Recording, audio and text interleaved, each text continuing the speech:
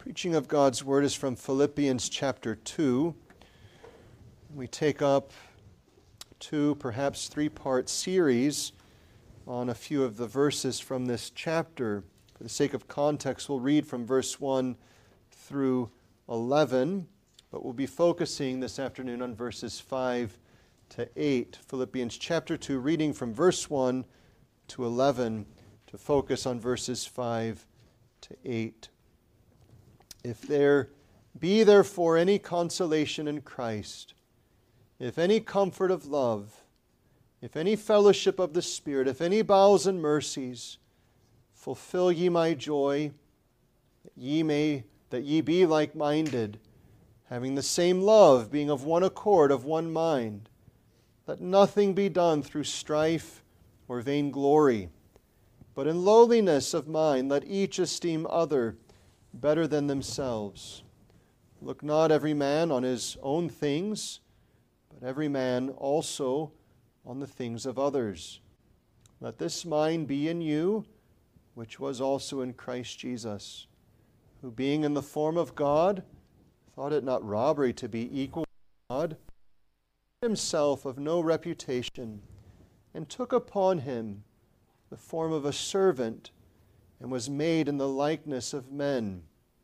And being found in fashion as a man, he humbled himself, and became obedient unto death, even the death of the cross.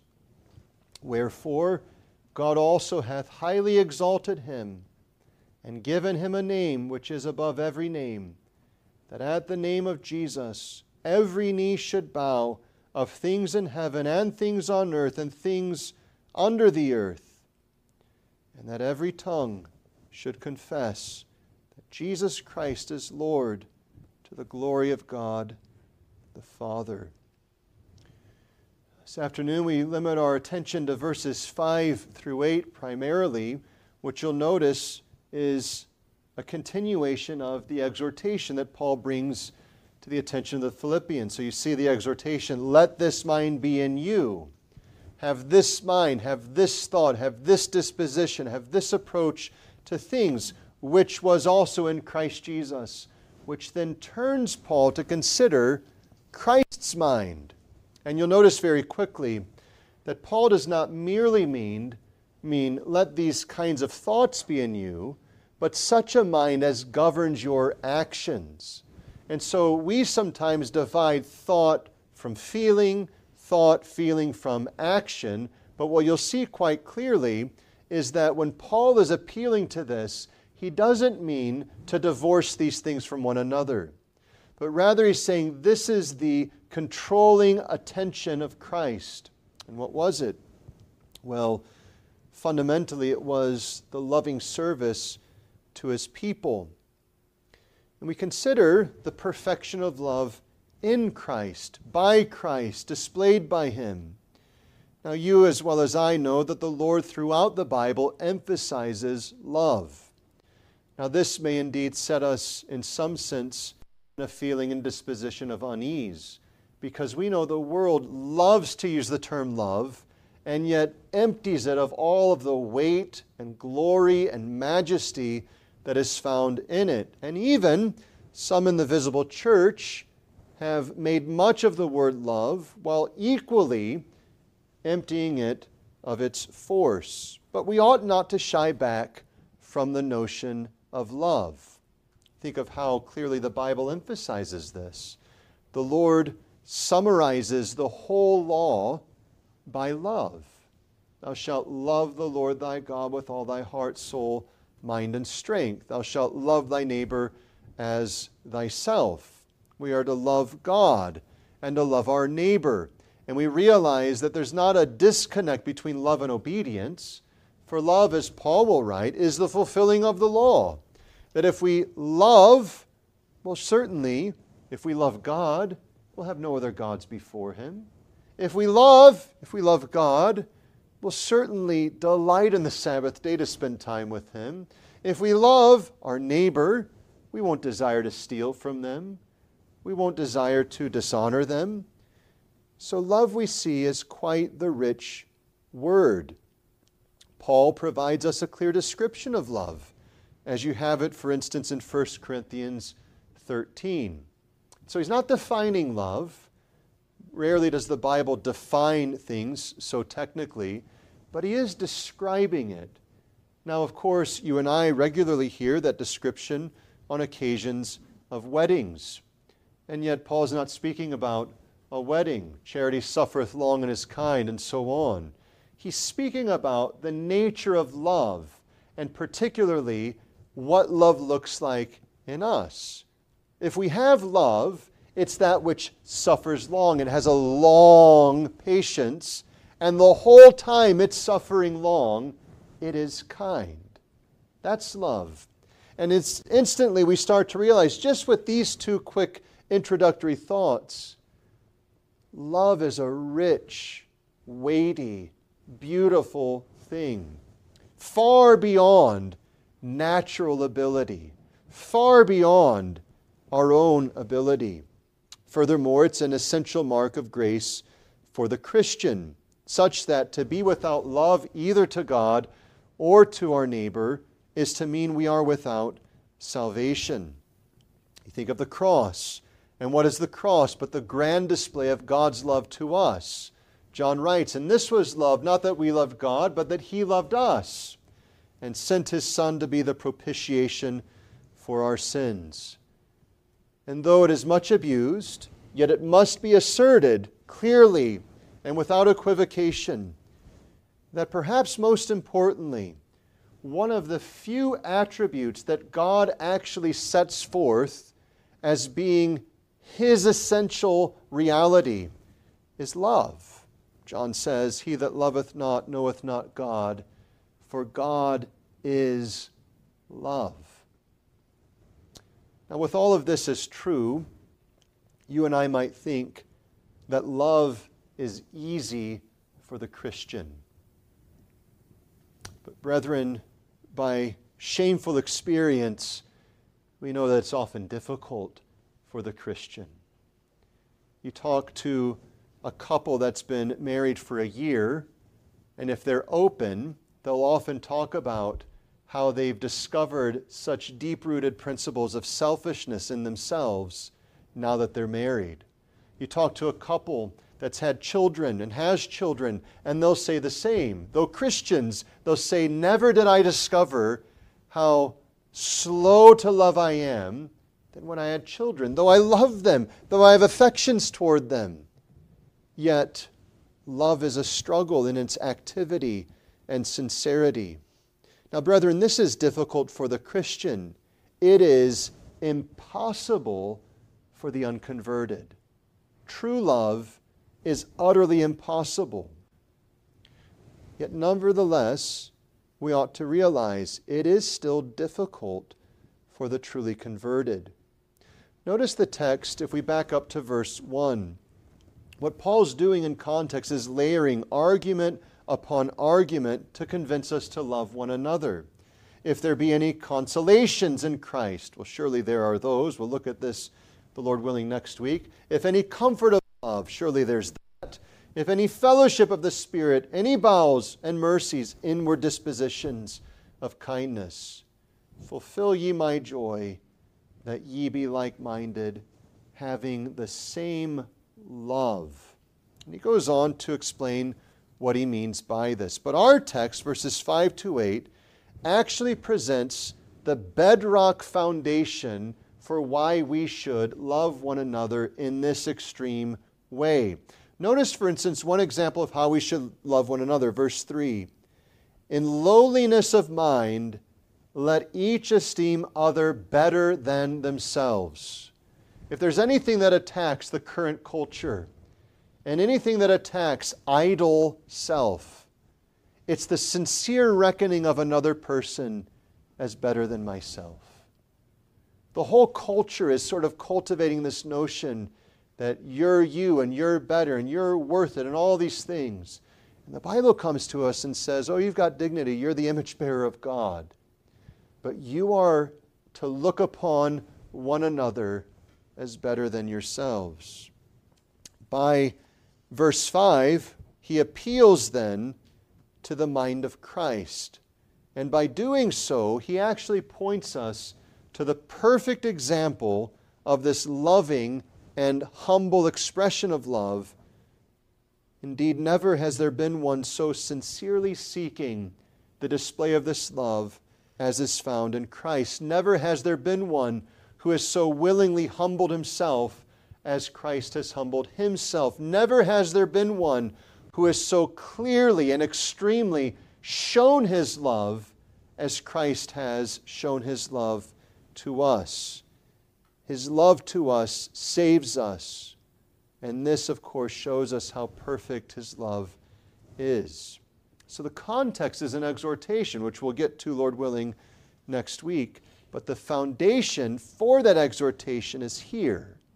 This is not to reduce Christ's love to a mere example, but it is to show the fullness of his love, which saves us, provides us one of the grandest exhortations to why we should, with great sincerity, love one another. So to help us understand this perfection of love, consider 3 points. Firstly, Christ's personal glory. Second, Christ's willing humiliation. And third, Christ's loving service. His personal glory, his willing humiliation, and his loving service. So first then, Christ's personal glory.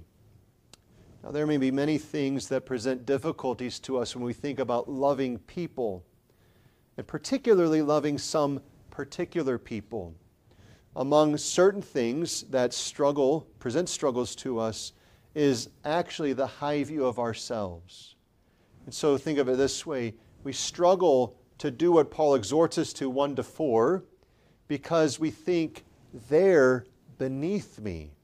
They're not to the level of my knowledge. They're not to the level of my piety. They're immature. They're provocative. They're difficult to deal with. We think, in other words, of ourselves somehow better than those whom we are called to love. We may be more thoughtful. In fact, we may be more doctrinally astute. Our lives may be more conformed to the standards of God's Word. All of these things may be the case. We may be more diligent in our service. We may be more patient with others. We may be older. We may be younger. We may be in otherwise better positions than they. We may have more social standing. But whatever it is, we tend to think of ourselves as better than others. Now, brethren, for a moment, think of this. Grant for the sake of the argument that your self-assessment is 100% true. Think for a moment and pretend, because often that's what we would have to do, pretend that you are better than everyone else. Pretend objectively that you are superior in your knowledge. Pretend objectively that your love is far warmer than everyone else's. Pretend for a moment that your doctrinal understanding is superior to all of the apostles combined.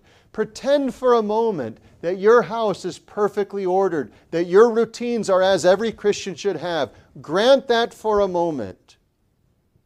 And then ask, in reality, if that compares to Jesus Christ. Because notice what Paul says in verse 6. He appeals to Jesus Christ, who being in the form of God, thought it not robbery to be equal with God. Now, brethren, most basically what this is telling us is that Jesus Christ is God. It's a little awkward in the English, and some more modern translations make it even less clear, but the Greek is, of course, our ultimate foundation. And what's important for us to know is this, that prior to the incarnation, Jesus Christ is God. After the incarnation, Jesus Christ is God. Now notice the words, form of God.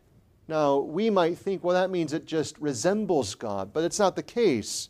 What Paul means is the whole display, the whole glory, the whole beauty and dignity of what God is, Christ has. And so you can see for a moment in verse 7, Paul says he took the form of a servant. That doesn't mean he became something similar to a servant, or he became something sort of like a servant, really close resembling it. Rather, he's saying he became a servant. He took on the display, the lowliness, the poverty of the servant because he became a servant. Just as the text tells us, he is in the form of God.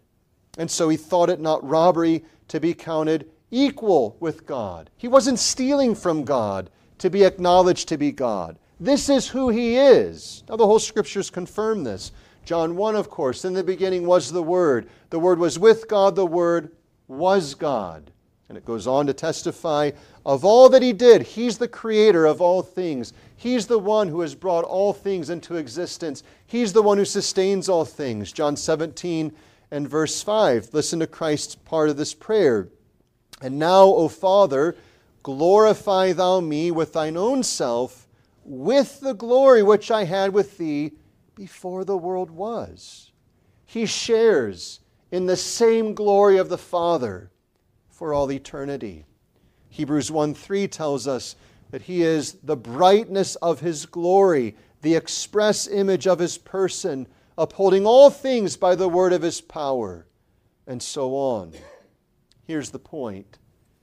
This one who serves is God. Now let that sink in for a moment. Who is greater than God? What mere mortal, what ideal Christian could attain to this standard and say, I am equal to God? You think of Isaiah the prophet, Isaiah 6. He sees in the year that King Uzziah died, the Lord high and lifted up. And what are the angels doing? The angels who have never had a sinful thought. Angels whose power outdoes us. You read of what the angels do. And 1, 2 angels, they obliterate whole armies. Wipe them out. They're holy themselves. And yet what Isaiah sees are these seraphims with 6 wings. In the presence of God, they're covering their face. In the presence of God, they're covering their feet. In the presence of God, they're flying around. And what do they not cease saying? Holy, holy, holy is the Lord Almighty. The angels are superior to you and to me in knowledge, in power, in personal holiness. Yet they would never dare think that they are equal to God. In fact, on occasions when they come and minister among God's people and they're treated as something divine, they say, no, no, not to us. Here's the point. Jesus Christ is this God. He is the eternal Son who together with the Father and the Holy Spirit is the one true God. There's none greater, there's none better, there's none superior. There is none equal. He is not mistaken to know that He is better than everyone else. He is better than you and me.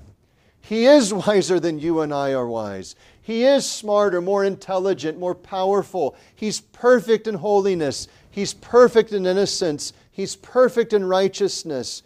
You think, children, what is God? God is infinite and eternal and unchangeable in His being, wisdom, power, holiness, justice, goodness, and truth. You've just told us who Jesus is, as He is God. He is infinite, eternal, and unchangeable in these things. This is who Christ is. Why do we stress this point? Because it's the only way to begin to understand the kind of love that we're to bear toward one another. It's the only way to begin to overcome the common, petty reasons we hesitate sincerely to serve one another. Think for a moment how in spouses there can be these things that break out and arguments arise, which anyone else would say, that's so little. Why are you at one another? Or Christians, they party off against one another and they're pointing out the faults and the weaknesses of others. And anyone else that's not involved say, really? We're going to divide the church over these things? You see, the point is, brethren, what is lost in those moments is this truth. We think, well, I'm better than he is. I'm better than she is. We're better than they are. And yet at best, we're only by degree better. Christ is infinitely, essentially, eternally better. Keep that in mind, because each one of us is not only comparatively beneath him, we are infinitely, eternally, essentially beneath him. We are dust, less than dust. We were nothing until he made us. Moreover, we rebelled against him. We sinned against him. We called evil good and good evil. We're worse than nothing. Yet he, the infinite and the infinitely glorious Son of God, is the one who loved us. Second, notice Christ's willing humiliation. How many here find it their pleasure to bring themselves low before another? How many people like to be humbled before others? We expect others to come up to our level. You see this in school. A schoolboy who learns to multiply all of a sudden looks down upon younger children who only know how to add and subtract.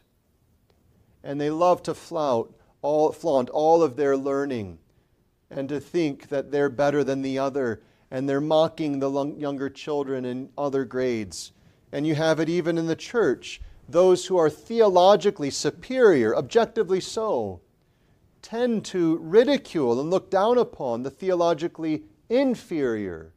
And they flaunt all of their learning and mock and ridicule the others. And it's as if they're saying, we don't really care about coming down to your level. You need to come up to our level. Of course, this is shameful anywhere. It's most shameful when it's in the church. To become embittered against those who are less mature than we are, to become impatient and ultimately unkind to those who do not match or reach our own levels of understanding. These things are, of course, corruptions. How must it be for the eternal Son of God? His knowledge, his love, his perfect activity versus our ignorance, our selfishness, our idleness, our vanity. Think for a moment, if Christ were like you and I in these comparisons and these looking down upon our brethren, if Christ were like that, would he not have given up on us millennia ago, consigning us to the hell that we deserve? But notice again verses 6 and 7.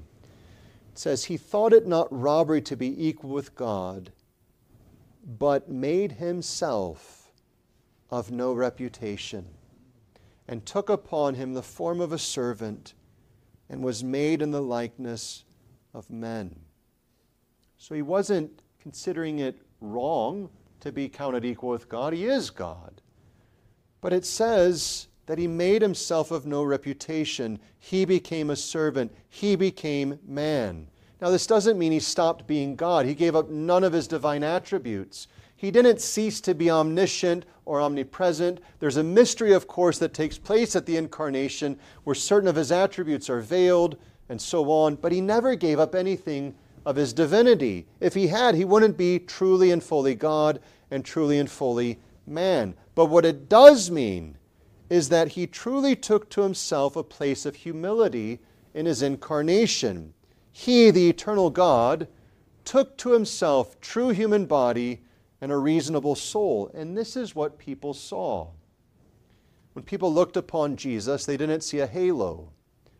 They didn't have some aura about him saying, this is the Son of God. There was nothing extrinsic to him that was a clue to others that he is the glorious object of the angels' praise, that he is the maker of heaven and earth. Think about how it's spoken of and throughout his incarnation, his lowliness. Matthew 8:20. Jesus saith unto him, the foxes have holes, the birds of the air have nests, but the Son of Man hath not where to lay his head. Now keep in mind that the text says, he made himself of no reputation.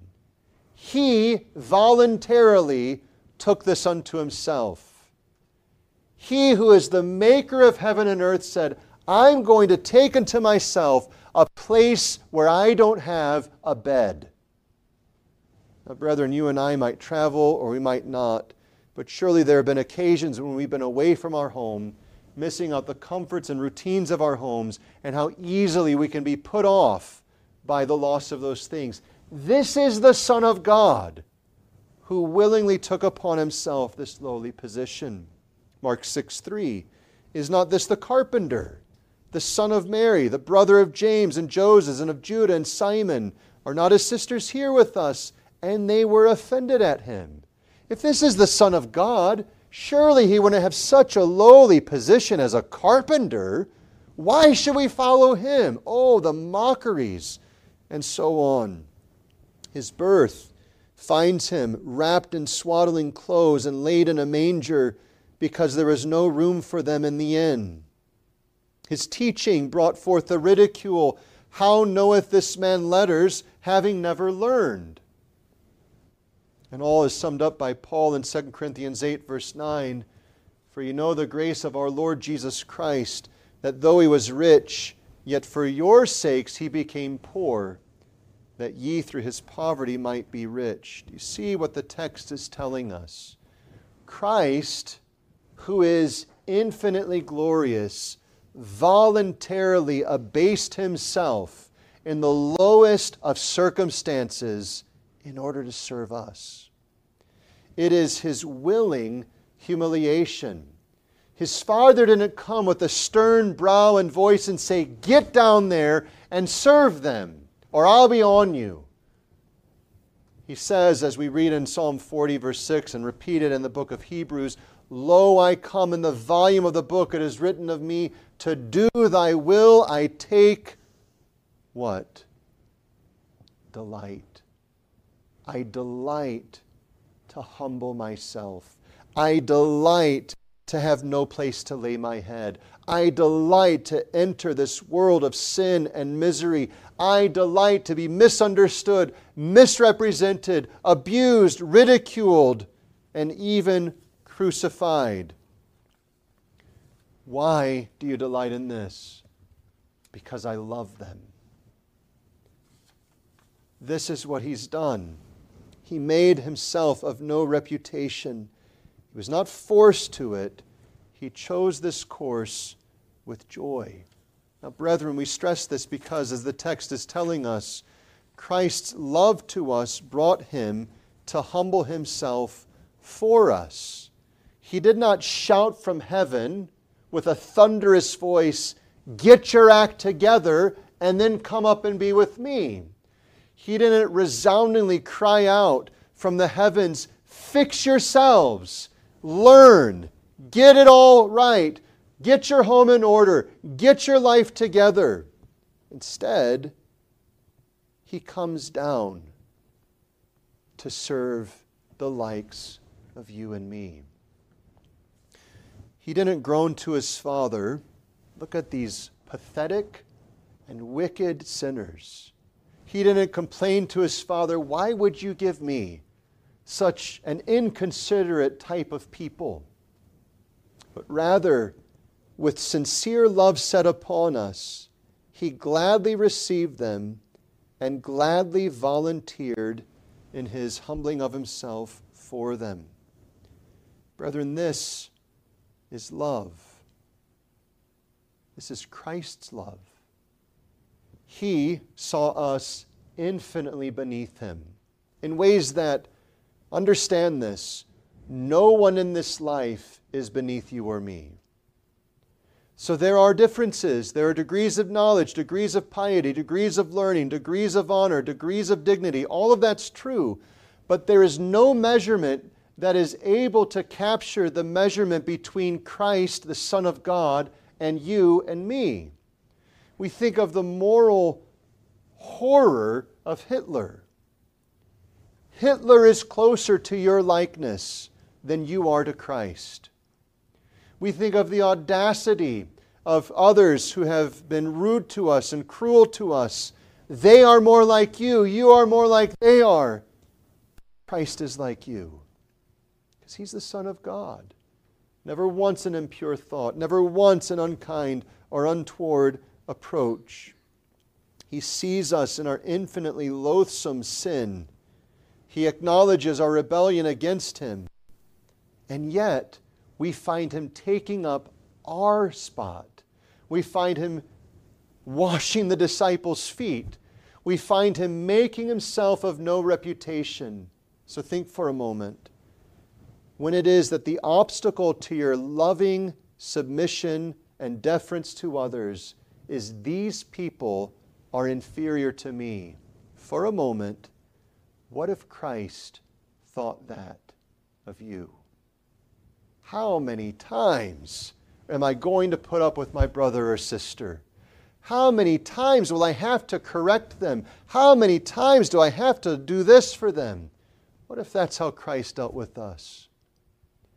Christian, your own conscience will testify how many times you've come to Christ over the same type of thing and said, "Oh God, I have done it again. I've sinned against you." And what do you appeal to but the work of Christ in loving service for you? For Christ's sake, forgive me. Why is there that ability to be said, for Christ's sake, forgive me? Because Christ willingly humbled Himself to save you. This is the kind of love that Paul is exhorting us to have toward one another. Matthew records that the Son of Man came not to be ministered unto, but as Christ says, but to minister. He came not to be served, but to serve, to give His life a ransom for many. This is the perfection of Christ's love. And it leads us, thirdly, to Christ's loving service. Why did Christ so humble Himself?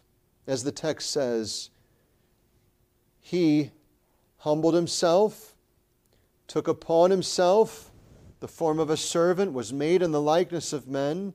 Why did He take upon Himself this humanity? It says that He humbled Himself yet further. This astonishes us. And became obedient unto death, even the death of the cross.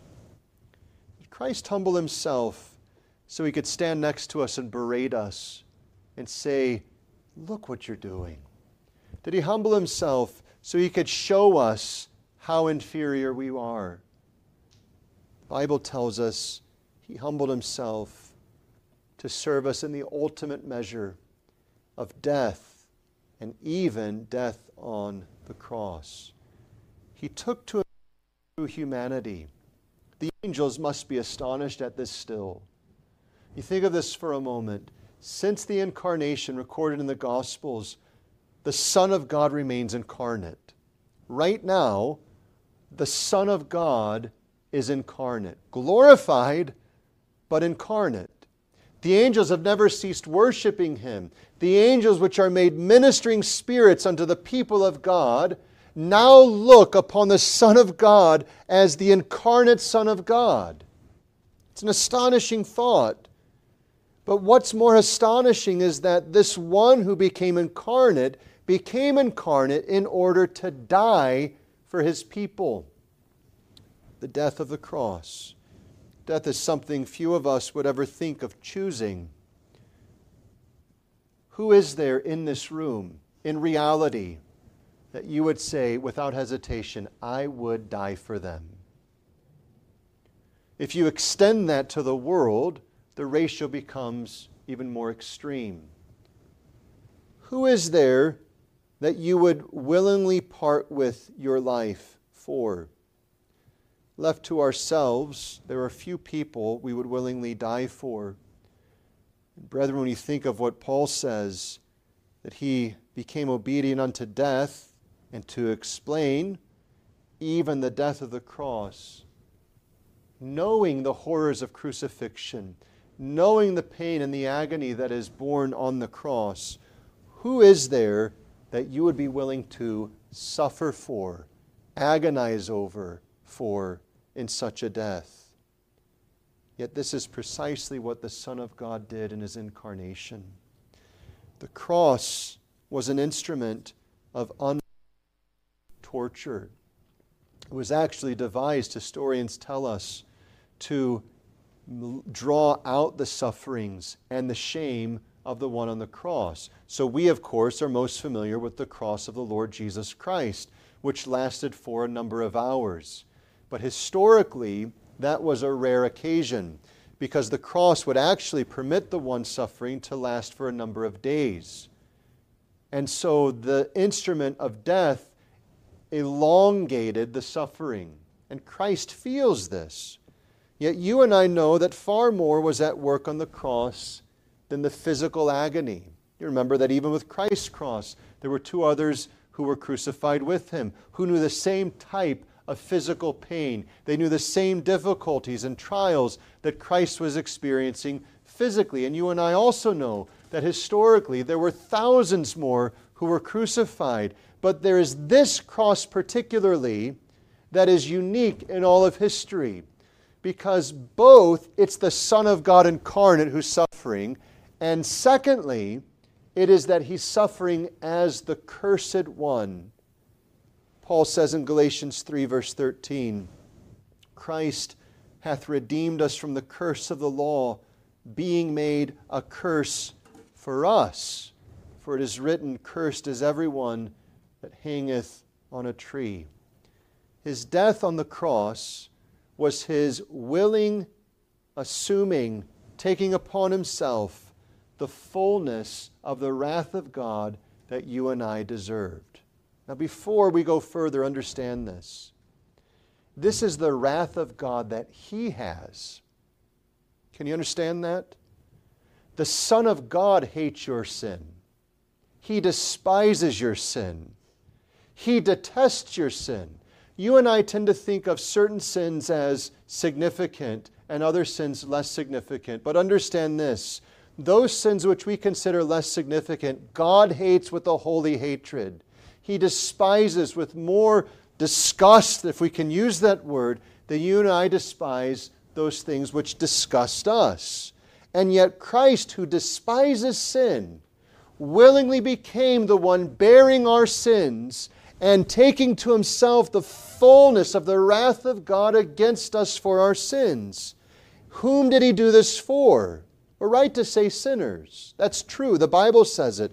But for a moment, force yourself to see this. If you're a believer, he's done this for you, because you deserve it. There's no other way of enjoying the peace of God. There's no other way of enjoying heaven and everlasting life. There's no other way of enjoying salvation beyond this way. He who is most pure, eternally righteous, was willing to have your wretched sins attributed to him. Those disgusting and filthy sins, he said, place them on me. Moreover, he was willing to have his Father plunge the sword of justice through himself. And he was willing to do this for you. For whom would you die? For scarcely a man will die even for a righteous man, the book of Romans tells us. But here's the wonder of Christ's love. While we were yet sinners, Christ died for us. Notice again the text, verse 8. Being found in fashion as a man, it says he humbled himself. So there's already a degree of humiliation as he makes himself no reputation, takes upon himself the form of a servant, and was made in the likeness of men. And now as the God-man, found in fashion as a man, he yet says, I've not gone low enough. I must yet humble myself further.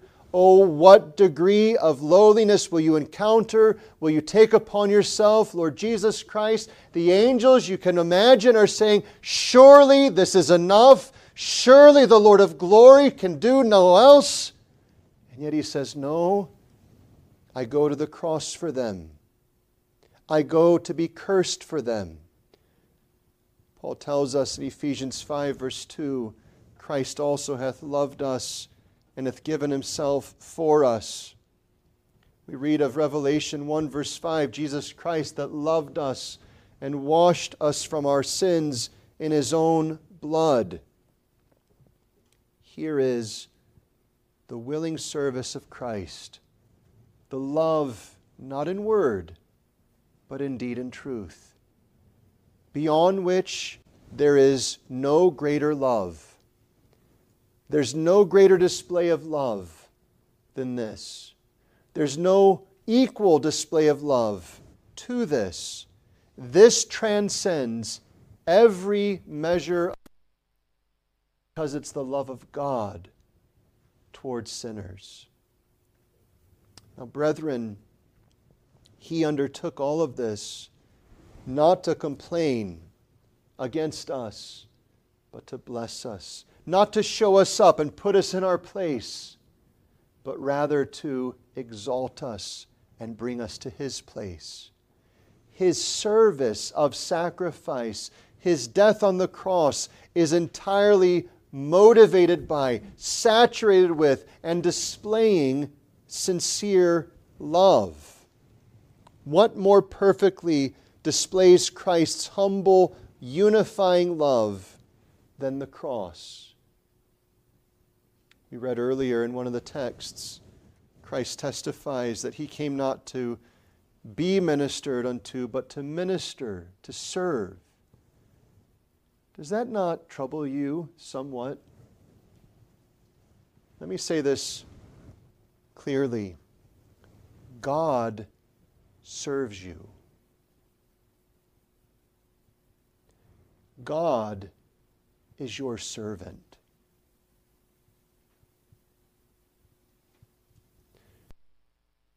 If that's not true, there's no way of your salvation.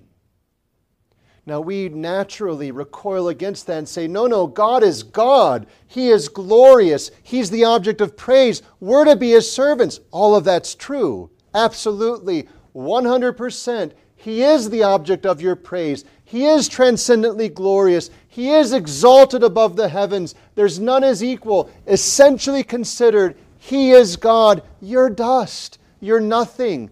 But here is the wonder of the gospel. The God who is eternal has made himself willingly, lovingly, glad, with delight to be your servant. Not in the way the world thinks, not in this genie in the bottle kind of nonsense, but in the way of ministering life everlasting, to bring you out of death, out of hell, out of imprisonment, into life everlasting and joy in heaven. He serves us still. What is Christ doing at this very moment? I think he's saying to the Father, Father, look what I've done for them.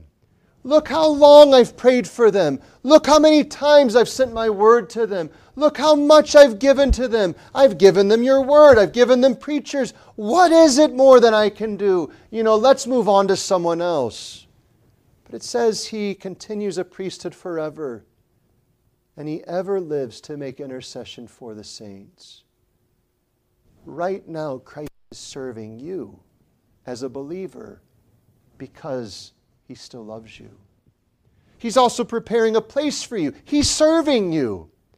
And when he comes with all else that is true of his coming, he comes to serve you, to welcome you into his eternal glory, that you might enjoy the riches of the privilege of delighting yourself in him.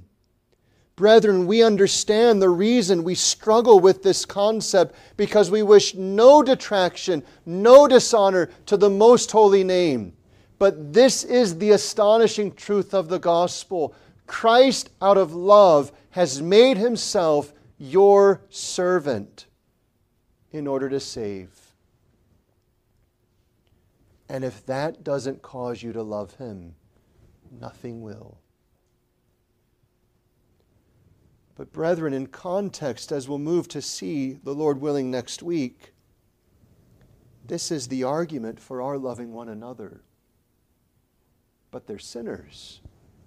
But they're not as mature as I am. They're not as doctrinally clear as I am. They aren't as enduring as I am. They aren't as put together as I am. They don't have their house in order like I have. And you take all of that and you put it next to the immeasurable transcendence of Christ, and you say, how can I think to excuse myself from loving the lowliest Christian when Christ, the Son of God, has loved me in this way?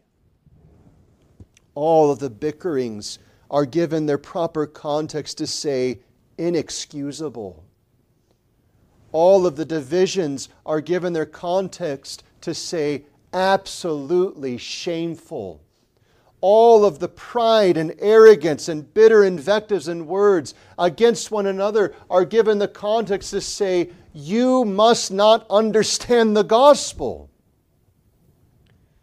The perfection of Christ's love reproves all of this lack of love. This perfect love is meant to multiply. Do you see verse 5? Let this mind be in you.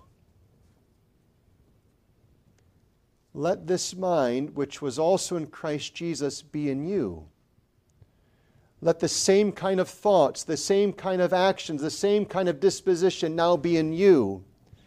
Let the same type of service, the same kind of gladness, the same voluntary giving of oneself to the improvement of others, to no gain of your own, let that be in you. Brethren, what if that happened to 2 people here? To 3 people, to 4 people, to 5 people, that this kind of love was multiplying? What if it happened in congregations? Brethren, why does it not happen? But among other things, because we fail to consider the mind which was in Christ Jesus and deal rightly and fully with His love to us.